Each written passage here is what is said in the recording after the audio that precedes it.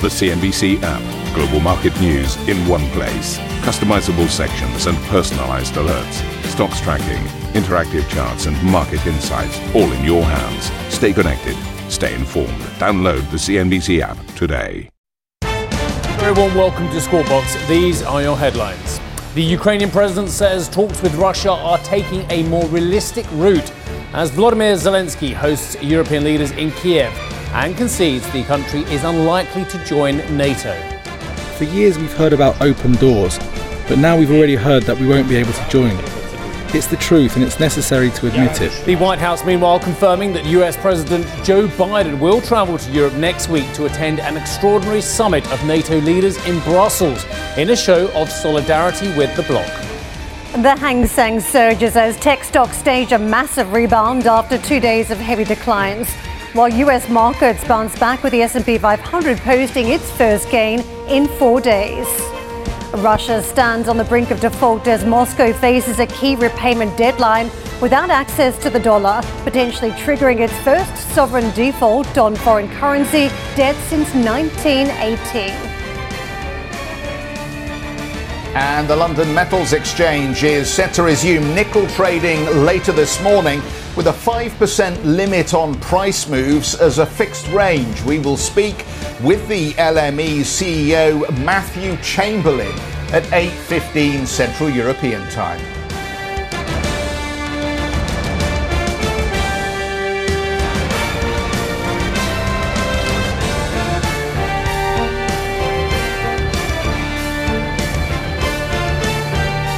So, ceasefire talks between Russia and Ukraine are set to resume yet again today, with the Ukrainian President Volodymyr Zelensky saying expectations are starting to sound more realistic. The talks come as the invasion enters its 21st day amid more heavy shelling from the Russians on the Ukrainian capital. Authorities said 5 people were killed in airstrikes in Kiev, whilst the city's mayor, Mr. Klitschko, imposed a 35-hour curfew. Now, in a video address, Zelensky, meanwhile, conceded a peace agreement with Russia could likely mean closing the door on future NATO membership. It's clear that Ukraine is not a member of NATO. We understand it. We're reasonable people. For years we've heard about open doors, but now we've already heard that we won't be able to join. It's the truth and it's necessary to admit it. I'm glad that our people are starting to understand it and counting on themselves and our partners who help us. Zelensky also held in-person talks with the leaders of Poland, the Czech Republic and Slovenia in Kiev, where they outlined peacemaking measures for the country. Zelensky described the meeting as a, quote, powerful show of support from Ukraine's EU and NATO allies. Well, the Polish Prime Minister Mateusz Morawiecki said the West would always stand with Ukraine and the victims of the Russian invasion. This invasion has to stop. The blood on the street, your mothers, your children, your wives, are safe, but those who are killed by Putin, they can never be forgotten, and they are not forgotten. We will never leave you alone. We will be with you, because we know that you are fighting not only for your homes, for your freedom, for your security, but also for ours. US President Joe Biden will travel to Brussels next week for talks with fellow NATO leaders about the conflict in Ukraine. Biden is also scheduled to attend a European Union summit to discuss further sanctions on Russia.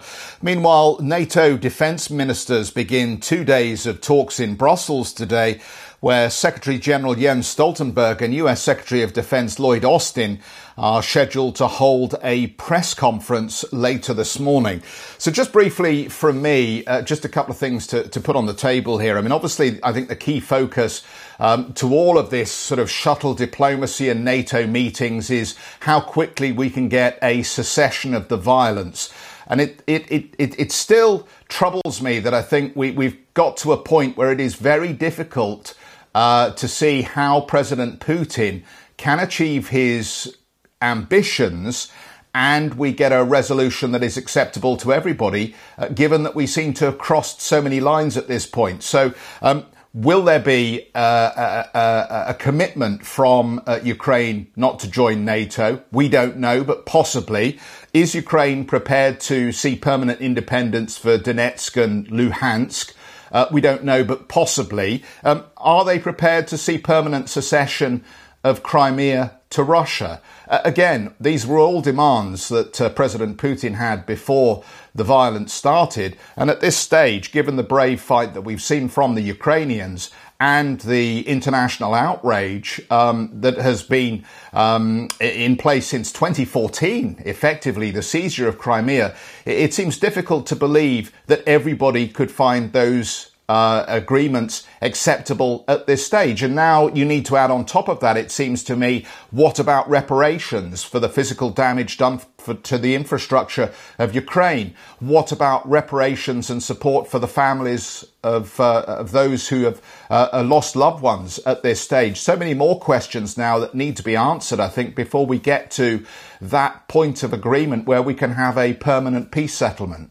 And just a couple of points about the progress. It doesn't feel as though we're making a lot. I mean, the market keeps on trading on hopes that ceasefire conversation could be taking place and that there'd be some improvement in the narrative to date. But we're just not there yet, are we? And I think what we had the show of support from a couple of European nations, quite key if you think of implications security-wise of having leaders on the ground in a war-torn part of the world now. A very dangerous scenario, and the risk to those leaders from those three neighbouring European countries if they happen to be accidentally hit, for instance. So I think that show of support fairly strong here, but also the ramifications that it has for where Europe goes next in terms of further stepped up dialogue, further intervention here. And the other point is around the US, and clearly polling has been taking place, and there seems to be a view stateside that a lot of Americans do want a very strong approach from the Biden administration, which is quite pivotal if you think in recent years about the withdrawal from Afghanistan, the reluctance for boots on the grounds in foreign conflict, that a lot of Americans now want a fairly strong response in this particular crisis.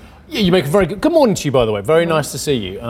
You too. Yeah, look, I think one thing's very interesting. The American politics is as polarised as I've ever seen it on so many issues. But actually, on support for Ukraine, it does seem to see some meeting of minds on both the Republican and Democrat benches. I wasn't even going to mention that, actually, but I think you've raised a very good point there. So I think that's interesting. And it isn't necessarily going to be a political issue in the upcoming midterms for whether you support or not Ukraine, which is extraordinary because every other issue seems divisive in America at the moment. But going back to NATO as well, from my travels and from what I've learned and speaking to these people, I've learned a couple of things. One, there is a limit, of course, to the support that NATO feels it can give to Ukraine and at the same time avoid a third world war. That is pretty much it as well. Many of the members wanted to give them the MiG-29s. Many of them wanted to give them other equipment potentially, but it just does not seem feasible, both from a technical point of view and indeed from a ratcheting up the pressure point of view. Second point is, of course, about NATO itself as well. And clearly, a lot of NATO members who have been very concerned about Russia for a very long time, but have actually worried about the US commitment, have worried about the focus of NATO. And I'm not just talking about the Baltics, for instance. I'm talking about the French, for instance, who have quite rightly asked some questions about NATO, about the US, which has quite rightly, in previous administrations, asked some very big questions about NATO. So I think what has happened here, and this goes on to my last point really, is that NATO, whether Putin meant to or not, now has a purpose again.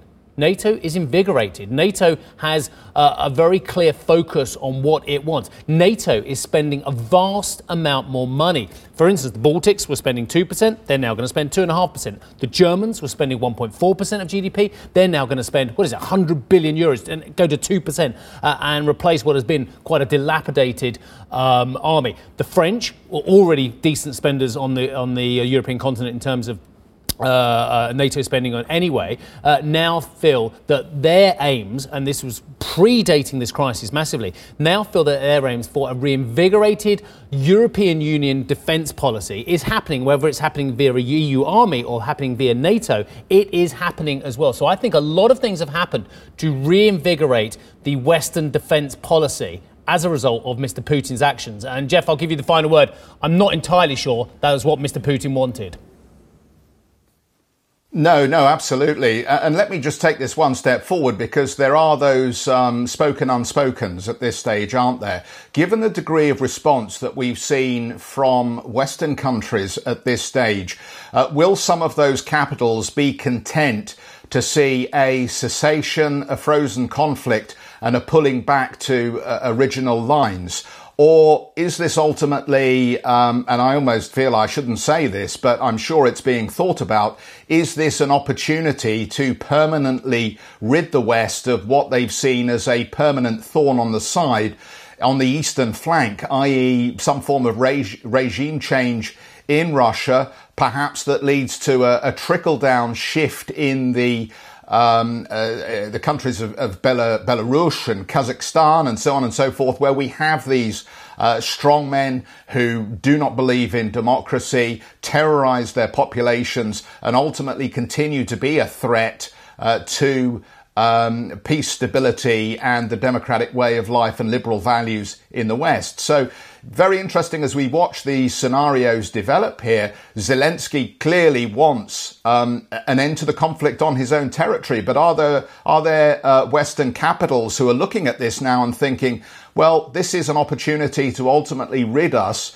of someone who has continued to terrorize Eastern Europe for decades, and ultimately everybody would feel happier and safer, and NATO wouldn't need to be as strong as you're describing, Steve, if there wasn't that permanent threat to the east. But I'm sure it's being modelled, I'm sure it's being planned, but nobody wants to come out too much and talk about it publicly in official circles. Anyway, let's move on. The US has imposed sanctions on 11 Russian military leaders alongside a number of other individuals who are accused of human rights abuses. The White House also applied new measures to the president of Belarus, Alexander Lukashenko, for his role in supporting and aiding Russia's attack. In return, Russia has banned US President Joe Biden, Secretary of State Antony Blinken, and other top US officials from entering the country. Russia's stop list also includes Hillary Clinton and National Security Advisor Jake Sullivan, among others.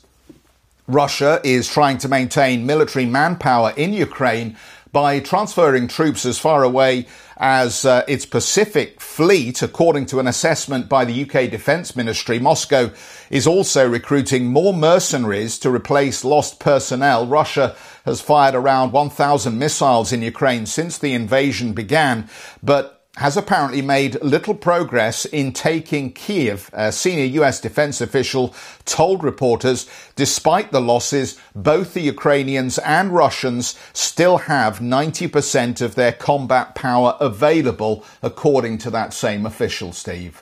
Right, let us move on. Over 3 million refugees have now fled Ukraine, and that's not including the displaced people within the country. A country of, 42 million people. 3 million have now fled Ukraine.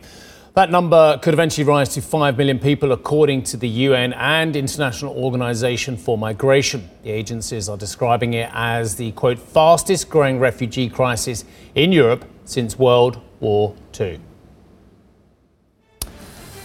Coming up on the show, it's all systems go as the Fed readies for its first rate hike since the pandemic and closes the door on its ultra-easy monetary policy. Is a 50 basis point move on the cards? Well, maybe not this time, but we'll discuss coming up next.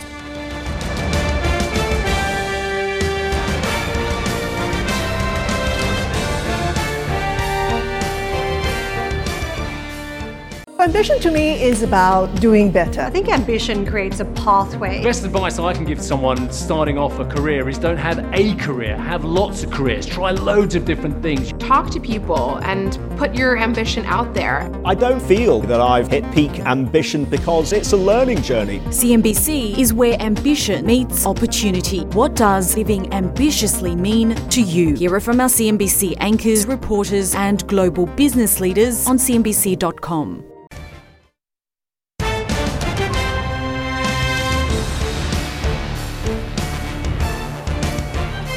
A lot of big headlines for the markets this week, from Ukraine to what we've got playing out in China with the COVID situation. And of course, today is Fed Day, as the market's expecting that first rate hike from the US Federal Reserve. What we had on markets yesterday, a bounce. Again, these markets are very much leading into any messages that they can glean from Russia, Ukraine, hopes of a ceasefire, hopes for some progress. And it was a day where we saw some of the gains unlocked, 2.9% pop on the Nasdaq. It was very much outpacing other areas of the market, the Dow up 1.8%. If you you look at some of the big leaders, you can see why Microsoft, for instance, one of the big tech names, that was a big boost for the major markets. In contrast to some of the weakness you saw creeping into the energy stocks, that was a laggard in session. So the Dow held back a little bit by that undercurrent of the weakness in the energy basket to the tune of 3.7% versus tech yesterday that bounced 3.4%. You can see for the 7 days on the Nasdaq, a bounce of 1.2%. So we have got somewhat of a recovery trade taking place in that area of the market. And let's move on to what we've got out of the commodities space, because oil is on the move in the past hour or so. We had some early weakness, but that is now translated to gains. So very volatile again as the market is positioning around the geopolitics. We were below 100, for instance, on prices. You can see 102.50 odd on Brent this morning, 2.6% pop. The WTI level 98.50. So still a lot of predictions about more pain at the pump at this point. And I think a lot of traders still trying to work out where the positioning is around this as we pulled off the 130 plus handle in recent weeks. It's been a fairly significant decline, but morning session we're going back up again. I want to take you to Treasuries. I mentioned the key elements here around Fed Day, the fact that the market had been very hawkish before the Russia invasion of Ukraine, but after the significant developments and the concerns now for growth, you'd seen a peel back from some of this bond market positioning. But morning session we're 1.84 on the 2-year, 2.16 on the 10-year. So the market just trying to get a sense of what to do here. Don't forget the dot plot is going to be closely watched today, what those Fed members seeing down the track, and whether still some of the concerns around inflation, given the high headline level on CPI, is very much going to be dominant for the Fed at this point as it tries to get ahead of the narrative and just anchor expectations around inflation. That's quite key. So watching this market very closely today. Let me take you to Hong Kong. We're on the move around Hong Kong stocks, in particular around the big tech names. A lot of concerns in the market in recent trades around the zero COVID approach on the mainland market and what that ramification is for a lot of the supply chain and the demand system. So we are now bouncing on Hong Kong. Look at that high single-digit bounce intraday, 7.9% on the market. So very strong recovery taking place in Hong Kong. And you can see it expressed through those big tech stocks, double-digit bounce for some of the big names we've seen intraday. And it's just a monster session for some of them. Meituan, for instance, 27% high, Tencent, 21% high in the trade today, 30% on JD, and Alibaba soaring 19.6%. It's a stunning trade, isn't it? As you take a look at how you could have been positioned just around a daily trade. We're not even talking quarterly here. We are talking 1 day of trade. And to the Asian markets more broadly, this is how they're responding to that volatility in Hong Kong. You can see Chinese stocks also jumping up 3.1%, but nothing really much in the other markets compared to the China and Hong Kong trade. We've got 1.1% on the Australian market, 1.6% up on Japanese stocks. More of a normal upbeat session playing out there in contrast to that volatility around Hong Kong. To the US futures, this is how we're setting up for the trade later on. But again, it's early on in the session. We do have such a big risk event today around expectations for inflation, growth and unemployment, and what the path for rates, let alone the balance sheet for the Fed will look like. Extraordinary, those Hong Kong moves. I mean, there's a real liquidity problem. That's it. On the upside and the downside. Not for me to judge where they should be going, but the fact is there is clearly a liquidity problem with a lack of depth in the market at the moment. That is why we're seeing crazy moves, as you pointed out. Thanks, Karen. The Federal Reserve's two-day meeting is expected to conclude today with a rate hike. Its first step in reversing the extraordinary easing it put in place 2 years ago to help the economy through the pandemic. Fed watchers expect the central bank will also provide a new quarterly forecast that could show as many as 5 to 7 more quarter-point hikes this year, with the majority of large financial institutions expecting to see between 150 and 175 basis points in total rate hikes over the next 10 months. Eric Lonergan, macro fund manager, M&G Investments, joins us now. Eric, really nice to see you. I'm not going to talk about your book, which just arrived this morning, if you don't mind. Thank you for that, by the way. I will definitely read that one, I promise you. But let's talk about the Fed. A lot of very, very smart people who probably work for M&G as well, they call themselves economists, have completely and utterly made a howler on inflation, even way before the current Ukraine crisis. Now those same people are telling me, that PPI has peaked at 10%, but they don't look at that. They look at the lower core figure of just over 8%. They say that CPI has peaked at 40-year highs. But, Eric, are they wrong, and what should the Fed do? Good morning. Good morning, Steve. Pleasure to be with you. You're absolutely, I think you've hit the nail on the head, right? The emperor has no clothes. It's actually obvious. If this isn't an inflation problem, I genuinely don't know what an inflation problem looks like. The Fed isn't just behind the curve, it's not even on the curve. It's semantics that we're debating 25 or 50 basis points. The last time the labor market, whatever about headline inflation rates, the labor market, the last time it was this tight in the United States on the employment cost index, the Fed funds rate was 6%, which I remember in the late 1990s. The Fed funds rate should be somewhere like 3% currently. I don't think I've ever seen a central bank this far behind the curve in the developed world. So we've got a major problem. We've got extremely bad news to come on the interest rate front. And to be honest, they should just step up and deliver the bad news now, because bad news is coming. And we are in all likelihood going to get a major repricing of bond and equity markets, which is inevitable as we get an interest rate shock. But I think you are 100% correct. It is one of those situations, one of the few situations I think I've seen in my career where it's actually blindingly obvious. Eric, can I ask you about the growth risk, though, as we weigh up the Russia-Ukraine situation, also mainland market in China and the COVID situation? Some are looking at the growth numbers. The median estimate could be 3.3% down from the 4% projection. How do you weigh up the threat, though, to the growth story from here? I mean, the economic facts of what's been happening with respect to the Ukraine in terms of the global economy is what is significant is the increase in energy prices, the increase in wheat prices. But they are by no means going to derail the global economy. If anything, the most logical impact is that it's a further inflationary shock. So there's a big caveat that the greater the proximity. Obviously, in Europe, there is greater uncertainty about what happens to economic growth. But I don't really subscribe to these kind of single variable economic models that just say, you know, the real oil price has gone up, there's going to be a recession. If you look at those models in the past where they've had predictive power, you've had tight monetary policy. It's completely different when you give an oil price shock, but relatively modest in the context of history. If we look at the really big oil price shocks, this is relatively modest. In terms of the US economy, it has a diverse impact. There are, of course, states that benefit, so there's an element of redistribution. It's just a super, super hot US economy. The labor market is booming. And the other point I should stress here is this is no fault of policymakers to an extent. I mean, we've never had a pandemic before. These are very unusual sets of circumstances. But what I think is very clear is that monetary policy is completely inappropriate relative to the economy. Eric, which is ironic then, as you talk about the strength of the US economy, that your last line on your notes this morning says capital preservation is key. Be short most major asset classes. Could I just get you to unpack that? Because that's about the most bearish comment I've heard for a very long time. You don't like anything.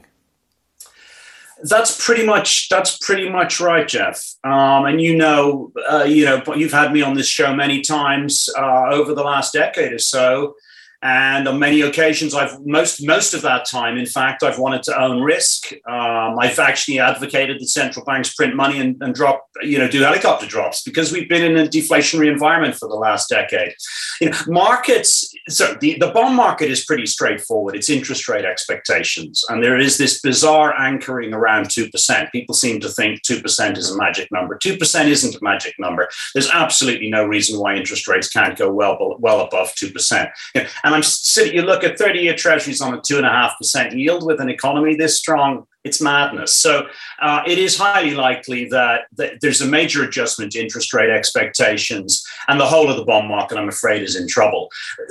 That kind of interest rate shock is not going to be good for credit. Now, you look at the equity market, equities always confound people in the real economy because if you're operating in the real economy, often you're in a recession, you wonder why the equity market is going up. That's how equity markets behave. A booming economy, which is going to face a real interest rate shock, the equity market is hit by the discount rate. So we've got if equities did incredibly well in a sense during the pandemic, I'm afraid this kind of boom is really going to be a problem. Now, there is a caveat, which is there is it is reasonable to expect significant rotation within the equity market like we have seen. So, for example, the banking sector is going to make an awful lot of money as interest rates rise.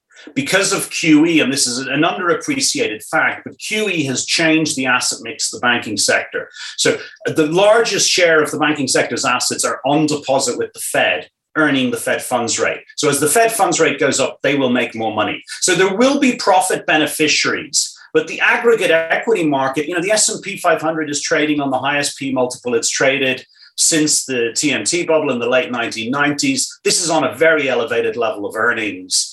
I find it very difficult to see how, if most of the major asset classes benefit from a declining interest rate, how a major interest rate shock isn't going to cause a problem for the major asset classes. So Eric, I mean, your clients don't come to you and say, Eric, look after my cash for me like a bank. They come to you because you're a fund manager and they think M&G is going to make them money by operating in the financial markets. So what are you actually doing at the moment, given the advice you've just given? So, I mean, in the hedge fund, this isn't going to surprise you. I mean, I've got the largest bond short I think we've had, which is close to 200% of NAV short fives. So I've just got a very, very big short interest rate position. We've been making money in a falling market environment by virtue of that position. I would defend it. I defend it to my clients from exactly the scenario that I've described to you. I don't want to be bearish, but it's my job to preserve capital and generate a positive return. And I think your best odds of generating positive returns at the moment is to be short bonds. Thank you for listening to Squawk Box Europe Express. For more market-moving news, you can head to cnbc.com. Or join us again on the show with Jeff Cutmore, Steve Sedgwick and Karen Cho, weekdays on CNBC.